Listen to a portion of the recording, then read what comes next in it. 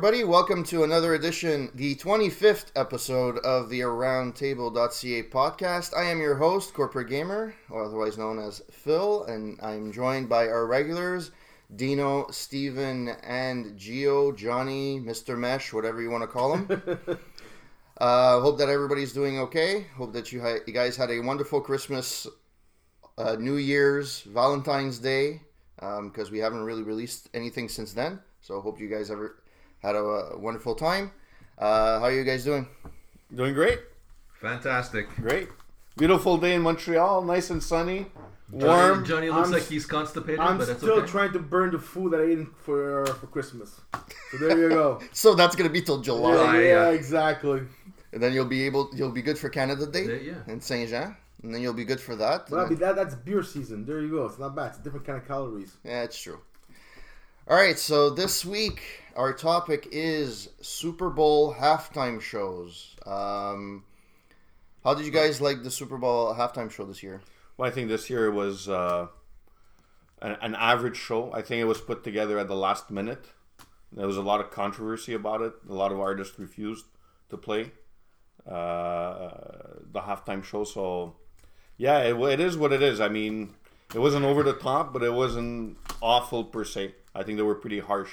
The reviews they gave them, like really bomb reviews on them. What do you guys think? I think the same. A lot of things what you're saying is true. Do you agree with me? A big time, man. And the thing is, because there was pressure on Maroon 5 because they weren't supposed to have a concert because the controversy of the NFL about the Nick Kaepernick, whatever that. Kaepernick. Thank you very much. Tabernacle. So you're saying Maroon 5, you're not modern, you're not a modern type of group. You don't respect the people and that. But overall, look, it was not bad. But what made it worse was the game. The game was so boring. When you see the halftime, you're already low in energy. You're like holy cow, because that was the most boring Super Bowl game I ever seen in my whole life. You know it was pretty. So automatically, when you go to halftime, you're like, you're not hyped. Did you watch it, Steve? I watched a little bit of it. I thought it was boring, so I actually tuned out of it. I rewatched some of the halftime. I thought I was watching some sort of audition for 281 in Montreal with Adam Levine taking off his clothes and trying to be sexy, and for me it just didn't work. I thought, like I said, it was like watching like Chippendale dancers gone wrong, and I was not impressed. I think because because it was so last minute, they tried to do something big. I mean, Adam Levine in general is not horrible. I'm not a huge fan of him. Even of Maroon 5. I think they're just bubblegum pop. No, I agree. Yeah. Borderline rock, I guess. Commercial rock, you'd say. Yeah, it's poppy rock, I guess. Yeah. But I never found him to be like we've been. Well, we're going to talk about this a little bit later on, but there's been Super Bowls where we've been spoiled. Yeah, with big shows and stuff like that, and this one was average at best, and it didn't really do the Super Bowl name justice. But at the same time, the hype train for the Super Bowl halftime is always so high that anybody that doesn't actually reach exactly, it's mediocre, right? I find because when he was talking about it, I don't know. You'll see this and this. I thought it would be something more dramatic. I thought he would come in and at a certain point everybody would be kneeling down. You know? Yeah, but it's not a Maroon 5 or even Adam Levine. He's not It's not like the caliber of a Prince, for example, where he has a catalog of songs where it's epic, or a Kiss, or anybody like a retro, a big, huge like a band. McCartney or Exactly. Stones, Like you don't like it's Maroon 5. They're popular for the time. I'm pretty sure that if you listen in 20 years, it's not gonna hold up. It's gonna be like 80s glam, not 80s glam rock, but it's gonna be like a product of its time. Correct. Yeah. So for me, I'm not a big fan. So already it didn't do anything for me. And it was all right. You took out your shirt. We already had a boob with the Janet Jackson. I prefer Janet Jackson taking off her shirt than him, but that's my thing, All right, so I guess the general consensus is that we weren't big fans of the Super Bowl. No, I didn't even. I had to watch it again on YouTube because at the time I just didn't even get into it at the moment. Usually, like when it's halftime, you sit down, you Yeah. don't move, you have your beer or your coffee or whatever you're doing at that, and you watch it, and you're stuck in the moment. This one was like I got up, I did other things, I looked, and I went, eh. Well, it's like because like, And maybe it's not because it's not my thing. I don't mind Maroon 5, Yeah. but they're not my. Also, the mix. I won't run out to buy these guys at a store or listen to them on spot. That's not my go-to band. So already he kind of lost me. I don't feel that connection to him. But then then again, when I see him I don't know if he's trying to act sexy. I don't know what he was trying to do. Like I said, for me, it was like a Chippendale audition gone wrong. I don't know. I would have liked Chris Farley. Yes, with Patrick Swayze. Yes, I think that would have been more entertaining for me, and I may have been engaged into that program. But this one was kind of like, I understand maybe he was trying to strip it down to get to the root of it, which is supposed to be the songs. But for me, he doesn't have the songs. He doesn't have those epic songs like a McCartney or the Stones or Springsteen, U2, you name it.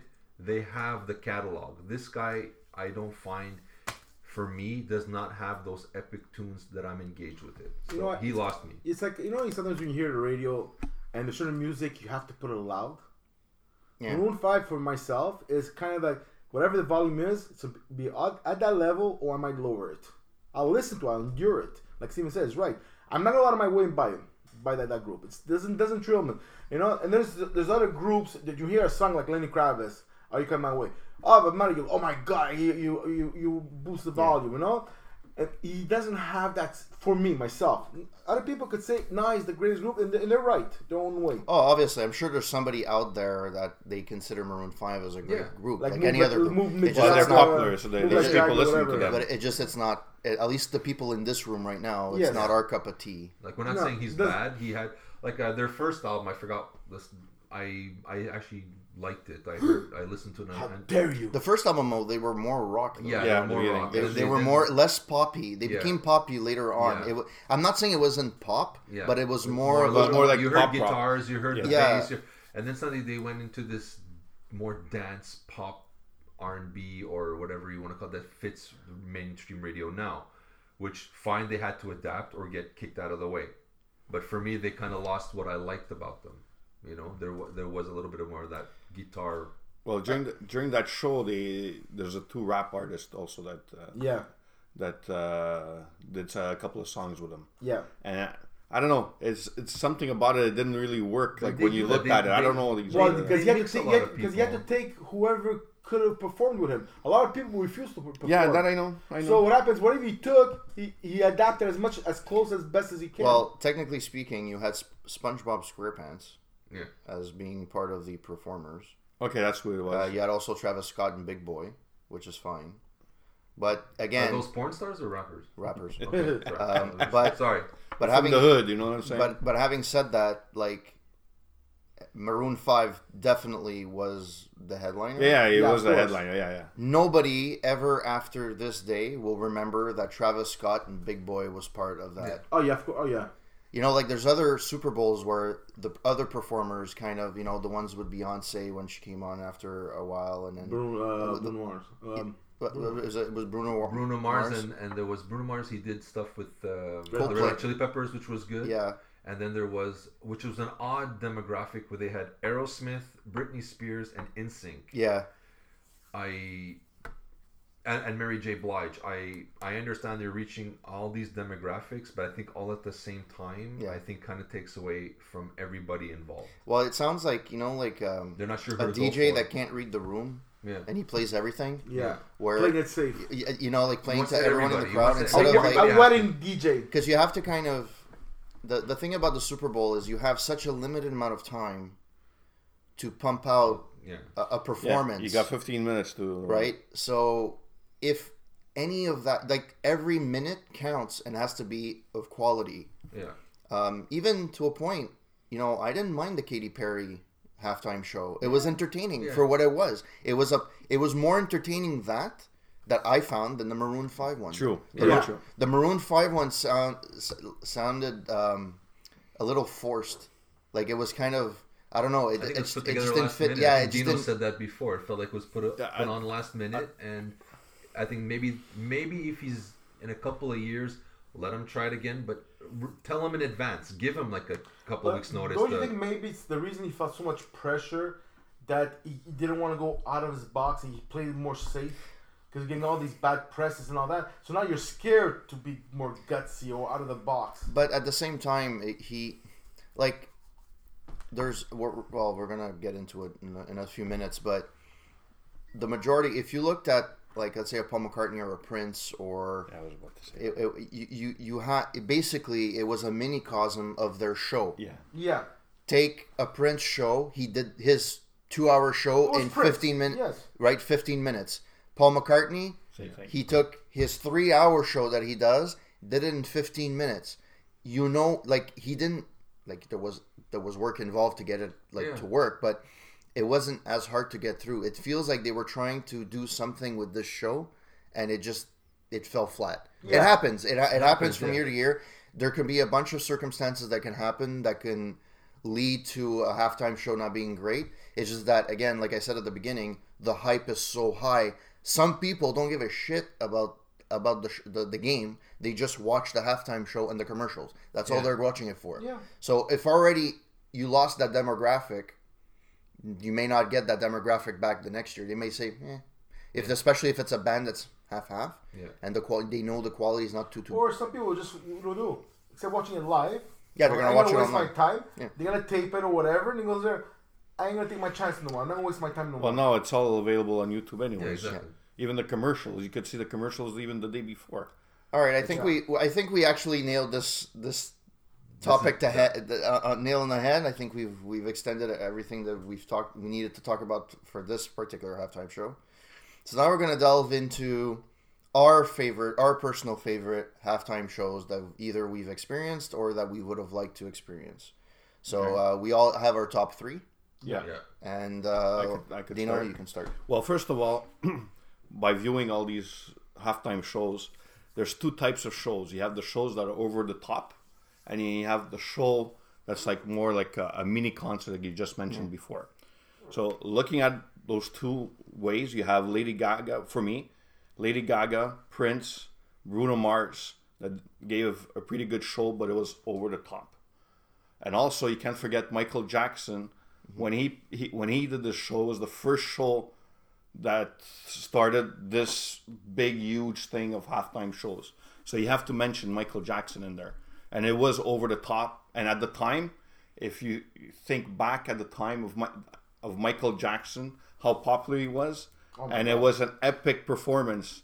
Just the standing there in the middle of the billboard. You think it's him on a different billboard, and then he just stands there for I don't know how many minutes. Yeah, and he's just staring. It's like one of these epic performances that are out there.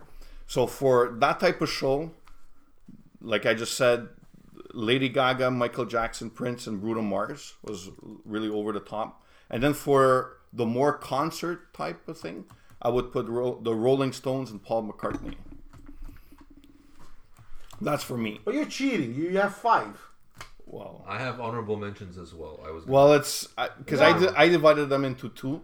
Well, to me, is the way you have to look at this. There's 2 ways of looking at it, right? Performance and visual. Yes. And I put them, and I go, which one? Because sometimes the performance, I like Lenny Kravitz. I love his singing and everything. But for visual, it lost it. Yeah. So I put what intrigued me both. Okay. For me, for example, number 1 is Lady Gaga. Visual, the music was incredible. Then afterwards, Beyonce with Bruno Mars. Number 2. Number 3, I can't split. I have to put 2 people: Paul McCartney and Prince. They were, because it was like if you had a live concert, these 2 guys, like, wow. Yeah. You know, and think of it, Prince, Purple Rain. And it was pouring rain. I know, it was. And he had these high shoes. He had dancers with high heels, and they were still dancing like crazy. And I'm like, okay, they're gonna fall. They're gonna. And I said, I want them. And I bet you, I think Prince would fall, and you go back up, and you'll be able to perform even better. Or you make people think that he fell on purpose. Nah, I could change easily if I could watch it again and again and again. Well, yeah. I go from, but these 4. Now, you're right by Michael Jackson. He started the whole thing and everything. True. He opened the door. But these people after. Oh yeah. They slam dunked it after. Now, if Michael Jackson was alive, he would outperform his own performance. Like me, that's what part when you say Michael Jackson, when he just stands in the middle of the line, and just stands there. It's like, okay, seriously, okay, we know it's you. Can you sing? To me, I was getting nervous. I wanted to throw something on the TV. Well, it's all I about was this getting type of pissed. show. It's excuse me, how sexy do you think you are? Because right now, if I go in the mirror and look at myself in the mirror, I'm more sexy than you are, and I'm going, hey. You know, I was like, get out But of when here. you do it doesn't sound like Michael Jackson at all. No, but you know what I'm saying? When he's screaming, he's grabbing his crotch. Wait. Ooh. Yeah. No, I'm not hitting that note. No, Wait. seriously. When I do grab my crotch that hard, my voice does change. I don't know what's more worrisome: the fact that you actually try to grab your own package that It way. was a Michael Jackson moment. That's what I can say. Okay, all right. But the thing is, even Michael Jackson appeared in '93, but before then there were some big names like New Kids on the Block in '91. Gloria Estefan in '92. Yeah, but it wasn't as epic. Like Yeah, it was. it's like Bruno 5. It's the- Bruno 5 almost. It's the first show that was over the top I think- because Broadway style kind of sense. because it was losing viewers. Yeah, exactly. Super Bowl. Nobody was watching the Super Bowl. Okay. It's like Michael Jackson made a Anyways, point. that's what I. Okay, yeah. no, that's fine. Okay, Yeah, that makes because sense. I agree with you. Because Bruno, when Michael Jackson made like, they weren't look. You can't only look at the stage. You have to look everywhere around because anything could happen anywhere. Yeah. And example like Lady Gaga did the same thing. Beyonce and Bruno Mars did the same thing.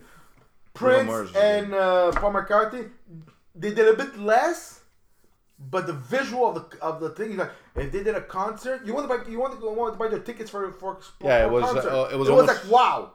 Yeah, it was almost like a promo for their concerts. Yeah, and you're their like, live because how performance. can you not go to this concert? If you were a Prince or McCartney fan at that moment, you look at it and say, okay, I gotta buy tickets. I gotta buy tickets for a concert.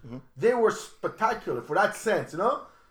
You know, but maybe but they didn't have that much performance. No, but the music, the sounding, the light, it's like it was perfect, you know? Well, Paul McCartney and Prince, they have that stage presence. They can just stand there and literally they have They have stand there. They have a catalog. They have a catalog. But you see, they spend money on the stage to make it. The stage was just as great as them. But let's be honest. Take Prince, put him on a regular stage. Oh, you'll drool. But like put him on a regular stage. Obviously, on a big show like this, even if the stage is lackluster, it affects the performance as well. Yes, you can have one of the best guitarists and musicians of all time on stage, but if because remember, it's a show. At the end of the day, it's the halftime show. Yeah. So they have to like. Michael Jackson was built for that, right? So he's built for big shows. He always had a stage presence. He always had big shows, no matter when. Paul McCartney, no matter you go see him in an arena, you go see him in an open field, you go see him, it's always a big show. He always brings it to there. Prince, the same thing. So it's one of those artists that the main part is big on its own. They have charisma. But this, like all the theatrics, obviously you don't have to have puppets and stuff like that going around, but you have to have a big production. It's part of the course, I guess. What is your top three? Mine is my first one was Paul McCartney, only because at that time I hadn't seen him live, and to me it was the closest thing to a live performance I'll ever see from Paul McCartney. So for me, the fact that he played two of my favorite songs, he played "Live and Let Die" and "Get Back." "Live and Let Die" to me is one of his favorite. It's a classic, and last year when I went to see him, that was the song of the show. Like it was the way it was built, the production of that particular song. There's no video. There's nothing that I can say that could put justice to that moment. And it's one of those artists that, and if when one of my buddies called me up, hey, I got tickets for Paul McCartney, you want to come? It's not even like, I don't care whatever I had planned that day, unless I was getting a kid, or something that was really big. I'd do anything to go see that show, and I ended up going and see him twice in my lifetime. So. My second show was like you, it was Prince. He's an icon. Either you like him or not, or there's some albums that weren't at his best. for various reasons. He's an icon. Yeah. And the fact that it was raining as well during Purple Rain, it was that Yeah, way. Exactly. It made me think of, I had a similar experience, and I'm sure that people that were there, it was surreal. Yeah. I had that same experience with the Tea Party here in Montreal when they came for July 1st. One of my friends, they were playing at the Old Port, and they started playing Heaven Coming Down. So they started playing it, but at the chorus, Heaven Coming, it started pouring, and at the end of the song, it stopped. Wow. It Wow. was surreal in the fact that we were like, what the hell just happened? Like, was this like planned and stuff like that? No, it just happened to be like that. And this was a similar experience where it was like Purple Rain, like it just happened to be happening. So I'm sure for people that were there to be in that moment, that's where music comes and gets you, where you have a moment and it's one of your favorite artists. And I'm sure like it was good on TV. I can just imagine the people that were there with the purple lights on the like rain that. coming down. That to me, like Paul McCartney and Prince, I would want that halftime show to last 3 hours. That's For sure. that ends up being a good halftime show for me, right? So you want to have more of that. You want to have more. So that's two of them. That's my two. My other two are more historical. I've never seen them. They're not online or anything. Or at least I wasn't able to find them. But there's one, because at the beginning it was more marching bands and smaller venues, right? Especially in the 60s and 70s. So one of them, my third place is kind of two. There's one in 73 where Andy Williams would have done the halftime show, and I would have liked to see that. But maybe in today's day and age, like how a production would be, it would have been nice to see that. And then the other one is the Motown one. There was a Motown one in '82. It was Up With People, which is a performer, which they're an educational. They teach about different about history, about music and stuff like that. And but like imagine having a halftime show with the Motown, like in today having the Motown classics there and people performing from Motown, from old to new. See, that's where I think the one you were talking about with Mary J. Blige. I don't know, is that before the podcast? I think so, yeah. Before the podcast, we were talking about there was one halftime show where it was going for different demographics and the artists didn't fit together. But this was this would be a good if you would have a halftime show where you have the history of Motown in 15 minutes. Yeah. Right? Yeah. You show from the beginning to the end. Yeah. Similar to I don't know if you guys saw the Grammys hosted by a few weeks ago. Oh, Jennifer Lopez. No, not Jennifer. Well, yeah, with Jennifer Lopez. Motown, she did. But the who's one of the hosts? Alicia Keys. Alicia Keys. I don't know why I forgot. Alicia Keys. She had a segment in the middle of the show, and I think it was one of the best segments that the Grammys have had in a very long time. She started by playing the original one of the first songs ever recorded on two pianos, and she was playing. That's the one she's singing all the best songs that she would love to sing. The theme was, when you're young, you want to imitate your idols, and then she started playing her songs, and then she's like, at one point you want to create your own, and then she started singing her own, and it's like the history of her own career of how she became, how she evolved, right? So it was like a history of music versus like with the history of her career and how people grow to like music. Yeah. You can do the same thing, but with Motown, where you have like, hey, this is where Motown started, and then you grow. How it evolved. Obviously, they've obviously Motown is so big. They've had so many artists. Obviously, 15 minutes would not do justice, but you can give a good show. Yeah. In 15 Well, you minutes. don't sing the entire song. It's like a Yes, it's that montage. Yeah, exactly. But you can make it a good production, and people would be like, "Oh yeah, that's good." And I remember that song. I remember. But the thing is, you can have those fans going, "Oh, I remember when that was released, or when that was recorded, or when that was popular." I heard it, but then you can have the new generation that says, "Hey, this sounds pretty good," right? And then they would get in a little bit more into it, right? So. Yes, I didn't. It's kind of a weird honor. It's a weird third place because I didn't actually see them, but it would be nice to see them in like those actual like seeing front and stage with the production we have today. Because obviously there's some years that it's like Yeah, the marching band from the Michigan State thing. Okay. Well, at the beginning, that's what it was. Yeah. All they were walking up and down the field. I remember seeing one of those. And it's actually, you were right, Dino. I agree with you. They actually, it is true that apparently in 92, they started, the reason why they booked Michael Jackson in 93 is because in 92, Fox actually did counter-programming with In Living Color in the halftime show. And because of that competition, they wanted to bring up bigger and bigger artists, and they started with Michael Jackson. That's why Michael Jackson started in that. And after that, it became a show, and then there's no one really that counters See, that. I don't always lie. Yeah, it's true. And Steve, Once in 50 years, not and that it's bad. all taped. You're so lucky. You're so lucky. Blackmail. So Steve, what are your picks for that? Okay, so I figured you guys would pick McCartney, so I left them out. Well, I did and I didn't. For sure. My choices are number one, Michael Jackson, because he brought it back to the forefront. I think Dino hit it on the nail with, the ratings were down. You need to get back in. I like the part where he's just standing there for a minute. It developed this sense of urgency and like, what the hell is going on? What are we watching? But you knew you were watching something historical. He brought this back to the spectacle that it needed to be.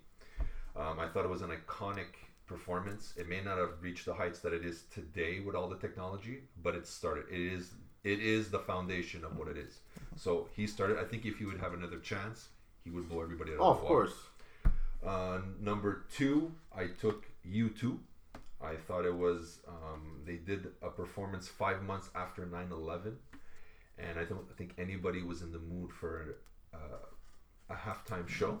And they took it and they ran with it and made it an emotional thing. I like the part where they had all the victims of 9/11's names running down the screen. That's a good one. As they were singing Yeah. it. And I thought it was just a point of where you had an iconic group who took their songs and it touched you in a whole different way. That's the power of the song, the power of the band, the power of music. I thought that was just an epitome of that power. Number three, Prince. I think watching him shred his guitar, he did a great version of All Along the Watchtower and The Best of Me from the Foo Fighters. I didn't think he could pull that one off, to be honest, but he did with ease. And then, of course, Raining During Purple Rain. I think only Prince can talk to God and say, make it rain during my song, please, and let that happen. I think he's one of the few guys, I think Phil said it too, that exchange, like I can't even imagine what the fans are going through there at that moment. That must have been surreal in so many ways I can't even begin to understand. I mean, I've seen Prince, but that would have been for me something amazing to see. For honorable mentions, I'll give Lady Gaga kudos. That was a fantastic show. Paul McCartney, fantastic show. The Stones and Bruce Springsteen showed that you don't need lights and explosions. You need a song. If you don't have a song that can capture you, you have nothing. These guys did 3-4 songs each. I like Springsteen when he just said, put down your chicken fingers and raise the volume. Yes. And he played that, and he played 3 or 4 songs, but the crowd went nuts, and he didn't have a light show. It was just him and his band, and he brought it. The Stones too. There was just their tongue, a logo, exactly. and that's it. And they sang their songs, and people were jumping up just as much if you had Beyonce or whoever else with 5 million lights. They did what had to be done with the core of it, which is the bottom line. The show is the show, but if you don't have the songs to back it up, there's no show. There has to start a foundation. You need the songs. They have the songs, and they brought it. Simple as that. And those are my choices. Good choice, actually. I like the U2 one. The Yeah, U2 we didn't think about that. I watched it was on the list. I saw it, but I can't. Well, it's because I saw most of you guys were going to pick McCartney. I said, we're all going to just have the same 3. I said, I'll try. And then I started looking in. I said, who else has been on? And I went, oh. And then I forgot about it. the U2 actually. It's actually maybe because it was 9/11. I think maybe I didn't want to remember that performance because it was a bad time for everybody. And I went, oh yeah, they did it. And I watched it again this morning, and I was like, okay, I'm putting McCartney on an honorable mention, and I'm putting U2 up there. Not to take away anything from McCartney, it was a fantastic. But basically, show. it comes down to a lot of the favorite shows. Obviously, it's when we were alive. more or less, right? Yeah. But it comes down to maybe the last 20 years where the shows have really picked up. Yeah. And it Yeah, the shows standard went it up, shows yeah. the production value that goes through it now. It's a thing. Yeah. Before the halftime show was not a thing, and it was like, oh, Gloria Estefan is on or whatever, right? I thought they were a little bit bigger before as well. I thought that they had that, but I guess not. But Michael Jackson, yeah, I think Michael Jackson too. The fact that it was the one that started, the actual show itself, like it was a big jump from the previous years. Well, Michael Jackson is a mega star. That's the whole thing. Well, And also, and you get him halftime. It's like people's like, what? the thing is, you can say anything you want about Michael Jackson in terms of like his legal troubles or whatever it is. As an artist and as a performer, yeah, well, obviously he was a self-proclaimed king of pop. I think he's the one that coined himself that name. No, I'm not sure. No. I'm gonna have to double check that. But I mean, you know what? I'll give him that title. He is. For look, performing wise, he's one of the best ones. I mean, I never seen him. He can per se, perform, but he could. He can perform. He can write. He co-writes his stuff. He co-produces. He has the biggest selling album in the history of the world with Thriller, and then he backed it up by showing the follow-up Bad, almost kind of matched it. So he's the only guy that kind of says, you know what, I can sell these records, but I can back it up. Even his other albums that didn't do well, like I think I did a review on Dangerous, how he said 10 years before, he goes, hip hop and rap and R&B are going to take over the radio waves, and everybody laughed at him. And look at it now. They have taken. He saw this 10 years minimum in advance. Mm-hmm. The guy's a genius. The guy, I don't know, maybe he's not the king of pop, but he's the clairvoyant of pop. He saw the future. Well, think of this way. If you want to, let's say, forget all the Michael Jackson's albums, just the Jackson 5s. yeah, If he sings all those songs, holy cow! These bring all our childhoods. Like, oh my god! So it's like his library of music is endless. and we also keep forgetting how hard it is to break up from a popular group. You had artists that left. You gave a review on David Lee Roth recently. Yeah. It was first album after he broke up from Van Halen, and it was a good album. It was popular, but he never got the notoriety of when he was with Van Halen. You associate David Lee Roth with Van Halen, Yeah. right? A single solo career is for the ones that like his music. Yeah, we know it, but for the average person, they associate it with Van Halen, and it's hard to get away from that. Jackson 5 were a big machine when they were up In and the coming. 70s, yeah. In the They 70s. had cartoons of them. And he managed. Okay, granted, he came out with a few solo albums, and he came out with Thriller, which ended up being really big. But he broke off from that, and it's not something that he managed to make himself a name and become even bigger than what he was before. Yeah. One that comes that I see that comes kind of close is Lionel Richie. He was in the Commodores, was very popular with the Commodores. You have Sting with the Police, Sting with the Paul Police. McCartney with the Beatles. But it's not like we're naming all those, but it's the exception to the rule. A lot of them that come out from and they do other stuff, you never hear from them again, or they do other bands, or or they get popular, but not as popular as when they're in the band. well, exactly. Like they may have a pedigree of like, oh, when you were like, let's say Slash, everybody loves him. He's a great guitarist, but he came out with Velvet Revolver. Revolver, yeah. One album, two albums. I think they have two. And they were okay, but they weren't super popular. And everybody, if you hear Slash, everybody, like Axl Rose wants to be known as the guy that continued the Guns N' Roses. But at the end of the day, the soul of the group was Slash. Yeah. He was a great guitarist, and you associate him with. It's hard to get past that, And Michael Jackson, he just has that, and he can do any song from the Jackson 5 in his solo career, even maybe Jam. After that, it kind of went off. It kind of went all the way. He still had some popular hits. Yeah. He had some top 10 hits, but he wasn't as popular, I guess. But how long can you keep 30 million records? Yeah. How long can you? I mean, he's still human, right? I mean, Yeah. Well, the way I always look at it is, for Thriller, he was ahead of the time. if you listen to Thriller and stuff like that, the sounds, the guitar, like, you know, taking a regular pop song and infusing some guitar in it with Van Halen, like in Beat It and stuff like that, wasn't done really much at that time. And then it got picked up in the 80s and stuff like that. Yeah. He released Bad, which was at the Times. It was a good album, but it didn't evolve more from Thriller, right? It was like a similar thing. Yeah, there's a lot of resemblance. And then Jam came along, Dangerous, sorry. Yeah. And it sounded similar to the stuff he did in the 80s. So it felt like he was falling behind the times. And after that, he never evolved the sound. A lot of his sound is still similar sounds. He tried to experiment with a lot of R&B type of things, but he never really got there. I don't think his albums really reached any height. As high as even Dangerous. Like they didn't. I think I'll disagree with you on Dangerous. I think Dangerous, if you go back to it, like I said, he brought in hip hop and R&B, and he said in 10 years that's going to be the future of radio, and he incorporated, like he did the guitar. Yes. Thriller, he did R&B. Maybe at first, like when I first heard Dangerous, I said this guy is totally, he's gone. He's lost his mind. It's over. In time, I've come to realize that this guy is ahead of the curve, and he saw that rap, R&B, hip hop are gonna take over, and he was right, because that's what's on radio now. Yeah. And that album represents that. I think it didn't do as well in the beginning, but I think it's ahead of its time, and I think I reviewed it on the Roundtable. I gave it it deserves another chance. It has one of the best songs that I like from his repertoire. Like, he has a lot of hits, but one of a hidden gem is Given to Me. Yeah, with Slash. With Slash. Yeah. That is a good.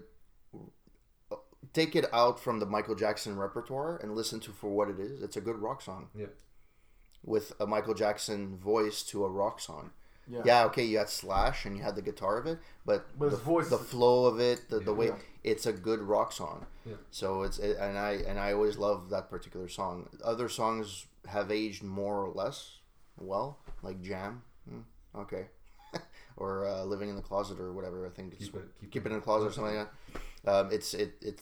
It hasn't aged too well, but all that to say, he has stage presence and he can do just his hits like a Paul McCartney or Prince. He can stand on stage for 3 hours, play a bunch of songs, and it still hits. Yeah.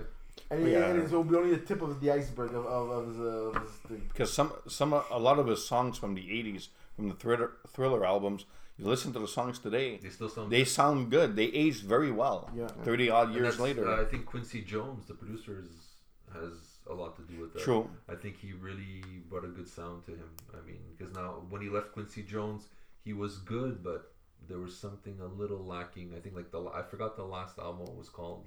The history there. No, there was one he did. It was like a double album, and that's the greatest hits. It was a greatest hits with 5 new tracks. But there's an album he did, I think after that, Unbreakable or something. Maybe, yeah. I forgot the name of it. I forgot the name right now. It's a good album. There's some moments, but I think, like you have, like some bands like Motley Crue will always sound better when Bob Rock is behind the boards with them. McCartney sounded better with George Martin producing him. Quincy Jones is the second half of Michael Jackson. I think once he left, the songs are good, and his weak songs are still better than some of the people's best songs. But there was still something a little missing. Something missing. The last album was still good, but you kind of go. It's missing a certain spice. Yeah, exactly. So I'm trying to look. It was Invincible.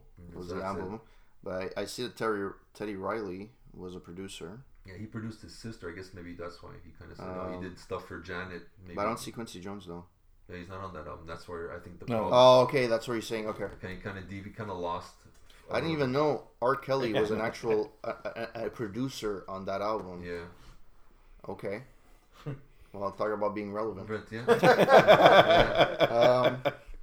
All right, so that was our top 3 picks. Let us know if you guys, when you hear this, what your halftime show top three is, or even your favorite one and why. It'd be cool to hear your feedback, because I know we're in a bubble here in a room, and it's our opinion, but it'd be nice to hear you guys out.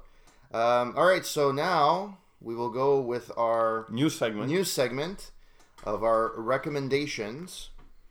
Recommendations of the week, and I will start with the game recommendation because I am the corporate gamer. Yeah. Corporate.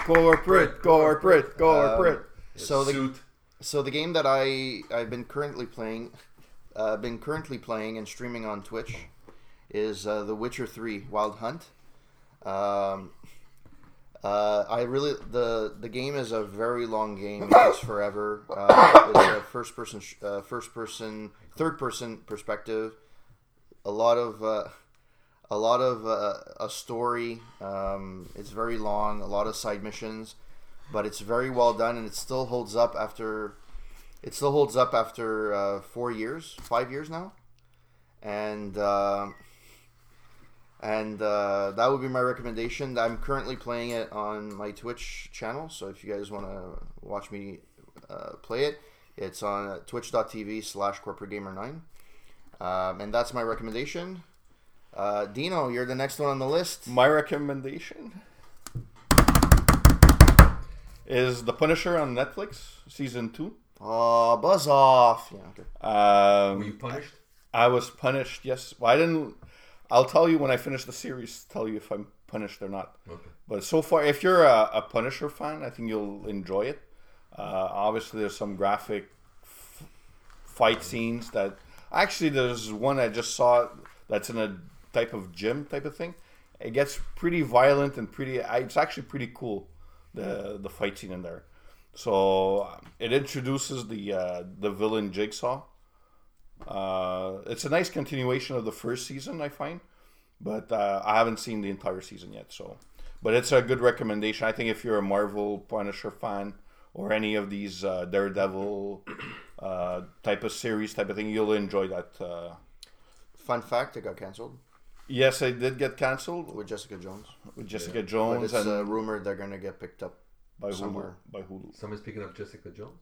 Yeah, so the four of them. Okay, the TV show that you heard. The Marvel series. I'm just kidding, I was joking. Okay. Yes, at a club. Yeah. I don't know. Good luck picking her up. Larnac, yeah. Only Luke Cage can do it. That was a violent sex scene in the first season. Yeah. the bed. Yeah, I was trying to watch that with my kid. I think we're going to pause this one and we're going to something else. Hey, look, Madagascar's on. What happened, Dad? Cheap mattress. IKEA, you see? Sorry. Okay. It was missing. Those extra screws that they always add in. I knew I forgot something. Matelas Plus. Matelas Bonheur. By the way, which are not sponsored of the podcast. All right, so The Punisher. Yeah. So Mr. Johnny. I myself for comic books. The ones I'm looking up forward to, they're coming out. These are all more or less all mini series, which I like because it takes curves that you don't see these typical monthly comic books. 3 of them are Spider-Man, believe it or not. One is called Spider-Man: The City of War. It's basically based on a PlayStation 4. Is this Marvel or DC? Marvel. Yeah, and it's basically about that thing. So which I like about it, it will not follow the routine of a Spider-Man comic book. And then there's the other one. Is Spider-Man. It's called Symbiote of Spider-Man, which is there's a Peter David who did Planet Hulk, and there's one of my favorite artists, Greg Land, and it's basically based that when Spider-Man had the black costume symbiote, and it's a story that kind of goes into the past at certain times that we missed it. So what happens, it has potential that things could appear out of it. You'll create a supervillain or superhero that might come up in the present. So you don't know what kind of curve they're planning to do with that will affect Spider-Man of the present day. This is my one I'm looking for big time. It's called Spider-Man Life Story. And it's basically based about... It's on TLC. Just let me know. Oh, this is not... No. This is not... But this Spider-Man Life Story, the good thing about it is like they take it from Spider-Man example when he came in the 60s. And it's a documentary. No, and they're doing is like from the 60s to modern time, if he aged like everybody else, how will you be now? at whatever that's age pretty he cool. is. I like What that. happened? Did he get married, divorced? He has grandkids. He has this. So this is like wow. What's the name of it? It's called Spider-Man's Life Story. Okay. Oh, okay. And it's the artist, which I like him, is Begley there. What's his? I pronounce it right? Mark Begley, if I remember right. And he was the one who did the Ultimate Spider-Man, which I love because the Ultimate Spider-Man I love about it is that it was so unpredictable. Who was a Scorpion? Who was this? Who was that? That I enjoy reading it because I never knew what curveball would come out of that. Now the thing is, I thought these things through before, but there's one I have to mention. It's from DC, and it's called Freedom Fighters. It's a 12-part series, and it's about an alternative universe where all the heroes are villains, like Superman. He like Bizarro? No, Superman was found in Germany in World War II. Oh yeah, How I heard the about war that. Yeah. changed and everything. So like anything can happen. Anybody can get killed. Anybody could pop out. Bruce Wayne could be somebody else. Whatever. Although to be honest, they kind of have no choice. The original stories and the storyline has been done so many times. It's boring. They have no choice but to do an alternative. Creative thinking, wow. But that's what I like about. But also because they have like his name is Robert Venditti. Like I liked him when he was doing Green Lantern storylines. Yeah, he's good. He's not Jeff Jones. No. Jeff John. He's the one. He's my creme de la creme. But he was very good. And he did also EXO, which is another company comic. But the artist Eddie Barrows. This guy, like, there's him and Paul Petier. These are two comic book artists. To me, like I say, like Leonardo da Vinci, they know how to use the darkness of shades to make the character alive. It's like sometimes they say sometimes less is more. And when you see like example, sometimes a creature coming out and it's all black and you see his teeth and there's a bit of shade, you're like, okay, wow, I'm already scared of the art. What's gonna come out of that shadow? Cool. This guy is an amazing art. Like he's one of my favorite artists and everything. So these two together, and the issue 1 already came out, and trust me, I drooled. Really? I was looking at this and Pentas. Which one? Which one is gonna make me sweat? They won. It was either that or the Penne de Gatte. But that was Adam Levine once again. Sauce next to a comic book, it's a no. That's it. But Special sauce. But Freedom Force, I retract that. Freedom Fire is what I like about it. It's a 12-part series, and when it gets to the 12, there's no crossovers, no nothing. More or less there's an ending, so-called good ending to it, and it's unpredictable storylines, especially with Robert Venditti in there. So these are the 4 that I can't wait to buy and start reading like crazy. And they're coming out when? Soon? Well, Freedom Fighters just came out. I have number 1, number 2 is possibly coming out soon. And the other 3 Spider-Mans, it's going to be coming soon. Okay. Do they come out at the same time in the US and Canada? More or less. More or less. Yeah.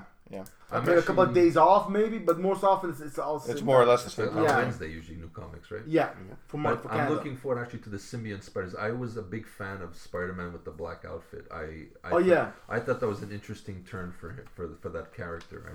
I thought that was underutilized and.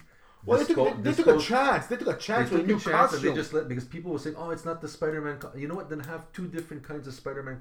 One with him with the black outfit, and take him on a different path. And it would have been interesting. And I think it was starting to get good, and the fans just got too scared. He's not in his blue and red. Those are those people. Let it go, man. Yes. Let it go because it's going to be the same story. But he's a reporter. He's broke. He's rich, and then all the Mary girls Jane, love him. All the girls love him. Then I'll he's get over it. Like the simple. Johnny loves Mary Jane.